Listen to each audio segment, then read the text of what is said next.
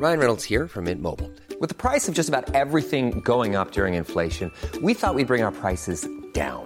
So to help us, we brought in a reverse auctioneer, which is apparently a thing. Mint Mobile Unlimited Premium Wireless. How to get 30, 30, bit to get 30, bit to get 20, 20, 20, bit to get 20, 20, bit to get 15, 15, 15, 15, just $15 a month? Sold! Give it a try at mintmobile.com/switch. $45 up front for 3 months plus taxes and fees. Promo rate for new customers for limited time. Unlimited more than 40 gigabytes per month. Slows full terms at mintmobile.com.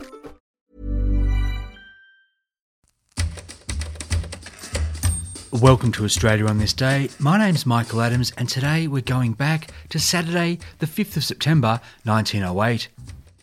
That was the day that Australia's most famous and beloved poem was published, and it was a work that had been begun by its poet when she was still a teenager. I'm talking, of course, about Dorothea Mackellar's My Country, although that's not what it was first called. Dorothea Mackellar was born on the 1st of July 1885 in Point Piper in Sydney to Dr. Charles Mackellar and his wife Marion. The family was well-to-do and Dorothea grew up with much privilege. Rather than go to school, she had a governess who gave her private tuition. Dorothea loved languages and would be fluent in Spanish, Italian and French. She adored poetry, filling exercise books with her verses, and she was similarly fond of acting, enjoying making up plays and characters that she'd perform with her close friend and fellow writer, Ruth Bedford. As a teen, Dorothea sat in on university lectures for fun, rather than enrolling to sit exams. She said this was one of the best ways to improve one's mind, and much better than labouring away at a degree like a bullock yoked to a cart. In her youth, Dorothea travelled widely overseas with her family, going to Europe, Asia and the Americas, where she took in the world's great art, architecture and antiquities. Although Dorothea lived a cosmopolitan life that saw her travel the globe, she was actually most at home in the Australian countryside. She got to experience the bush life on a regular basis thanks to her family owning properties, including a station called Toryburn at Maitland and another at Gunnedah. Dorothea was a good horsewoman who loved getting out into the harsh beauty of the Australian landscape. She experienced the agony of drought and danced barefoot with joy when the rains came. Even more inspiring was watching the landscape regenerate. In 1965, Dorothea would tell the Sydney Morning Herald, quote, "I saw it happen, literally. I was on my parents' property out of Maitland and after the rain, I was on the veranda writing a long letter to a friend in England. The paddock was cracked from the drought, a dark colour. As I wrote the letter, the land to the horizon became green. I would not have seen this by walking across the paddock, but from the veranda looking to the horizon, it was actually becoming green." This would become part of her most enduring poem, with that greenery referred to as a filmy veil. While Dorothea had seen more of the world than most young women and men of her time, she was a third-generation Australian and fiercely proud of the land of her birth. In 1904, when she was 19, she was playing tennis with friends and they were chatting about their trips to England. One said England was, quote, "so green and tidy and, well, civilised after Australia."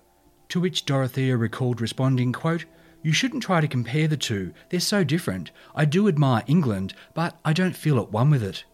Afterwards, Dorothea turned the conversation over in her mind, and the first stanza of the work she was mentally composing reflected her friend's sentiments about England, speaking of green and shaded lanes, and brown streams and soft, dim skies. The following stanzas would then express her own feelings about Australia, starting of course with, "I love a sunburnt country." Dorothea began writing the poem in 1904 at Toryburn, and she continued drafting it back in the city. In fact, she'd continued to tweak this poem, then called Core of My Heart, for the next 4 years. Then, when she was in London, she submitted her poem to The Spectator, which published it on this day in 1908. Core of My Heart, which Dorothea would retitle My Country and whose verses she'd further tweak, was then published in the Sydney Morning Herald and in newspapers all over Australia. The poem was received rapturously, and not long after its publication, it was in school textbooks and being recited by Australia's first 20th century generation, whose sense of national identity had been forged by federation and whose patriotism would soon be stirred by the Great War. Dorothea's first book of verse, The Closed Door, which included My Country, was published in 1911. A reviewer for Lone Hand magazine said the book meant there was, quote, room for Dorothea Mackellar on the sacred shelf of Australian verse. The Closed Door would go into 6 editions, and it opened a door for Dorothea when she won a fan in Joseph Conrad. The author of Heart of Darkness, Lord Jim and The Secret Agent was a very reserved man. But Dorothea's verses so moved him that he wrote to her when she was in England in 1912, asking her to visit him in Kent. She did, and they became close friends, with him even teaching her a technique he'd developed for saving up first impressions to use later in writing. Dorothea Mackellar was modest about her work. She'd later say in an interview with the Sydney Morning Herald, quote, I do not consider I have written a line of real poetry in my life. The reason My Country enjoyed a certain amount of popularity is that it was a statement of fact, and it was sincere. She may have been modest and sincere, but she was also serious, saying that when it was time to work, she'd tell her family, quote, I'm going to the study now, please don't disturb me unless someone is dead. After The Closed Door, Dorothea published 3 more books of verse, The Witch Maid in 1914, Dream Harbour in 1923, and 1926's Fancy Dress and Other Verses. She also wrote a novel set in Argentina called Outlaw Luck and co-authored 2 more novels with her good friend Ruth Bedford. While her poetry was serious, she said her novels weren't. At least, that's how she was quoted in Australian Women's Mirror magazine in 1927. She said, I hope no one takes my fiction seriously because it was only done for fun, and my published novels must on no account be regarded as serious work. As for her poetry, Sydney's literary circles around this time could enjoy Dorothea, who was a striking, dark-eyed figure with a wonderfully precise voice, reciting her works. In her long green chiffon gown, the Australian Women's Mirror in 1927 said she called to mind a mythical Irish heroine, quote, with the mind of a visionary, peering with white face and burning eyes through the black branches of the night. Dorothea retired from writing around this time, though she remained active in Sydney writing and publishing circles. Having had 2 failed engagements when she was in her 20s, Dorothea wasn't to marry. After World War II, she moved into a little brick house in Darling Point where, attended by a maid who'd been with the family for 40 years, she suffered poor health and drank too much brandy.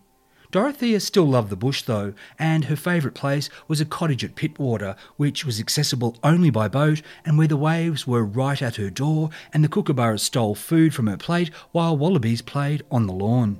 While My Country had been popular for half a century, the woman who'd written it faded from public view, with many people simply assuming she'd died. In 1955, Dorothea gave a rare interview to the Sydney Morning Herald. The newspaper's writer said that while Dorothea was now 70, there was nothing old world about her, with her short suburban hair, deep precise voice and self-deprecating wit. She told the Herald, quote, I'm a great disappointment to the younger generation who think that anyone who wrote a poem that their parents learned at school should have died ages ago. 10 years later, in 1965, the Herald sought an interview after hearing that Dorothea was ill. She agreed, but the conversation took place in a private hospital in Randwick where she'd been a periodic patient for some years owing to heart and other troubles. Again, Dorothea joked about how long she'd lived. She said people thought she was dead because, quote, people in hard covers should be dead, like Shakespeare.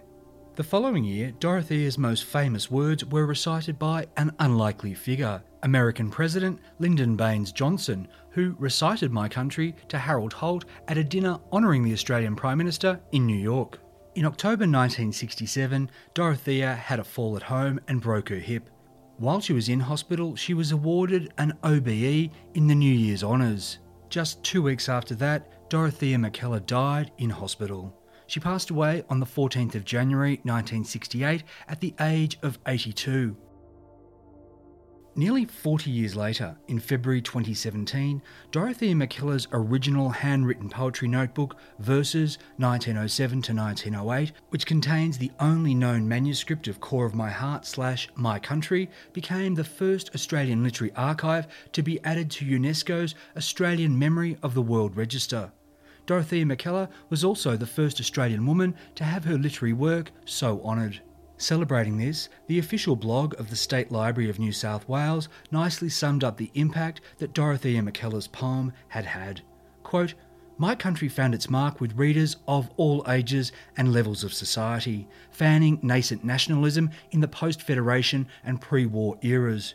McKellar's poem voiced powerful statements of fervent patriotism and connection to the land, just as Australia was coming of age as a nation and on the brink of participation in global warfare. Through this single literary work, generations of Australians have come to cherish the poem's lyrical expression of McKellar's relation to and love of the land, as well as the author's articulation of pride in her identity as an Australian. I'm Michael Adams and you've been listening to Australia on This Day. Make sure you're subscribed to get every episode as soon as it's released. If you've enjoyed the show, I'd love it if you could leave a review and rating at iTunes or wherever you get your podcasts. And if you're after more tales from our fascinating history, check out my other show, Forgotten Australia. This podcast was produced in the Blue Mountains of New South Wales on land traditionally owned by the Darug and Gundungurra people. Thanks for listening and catch you tomorrow.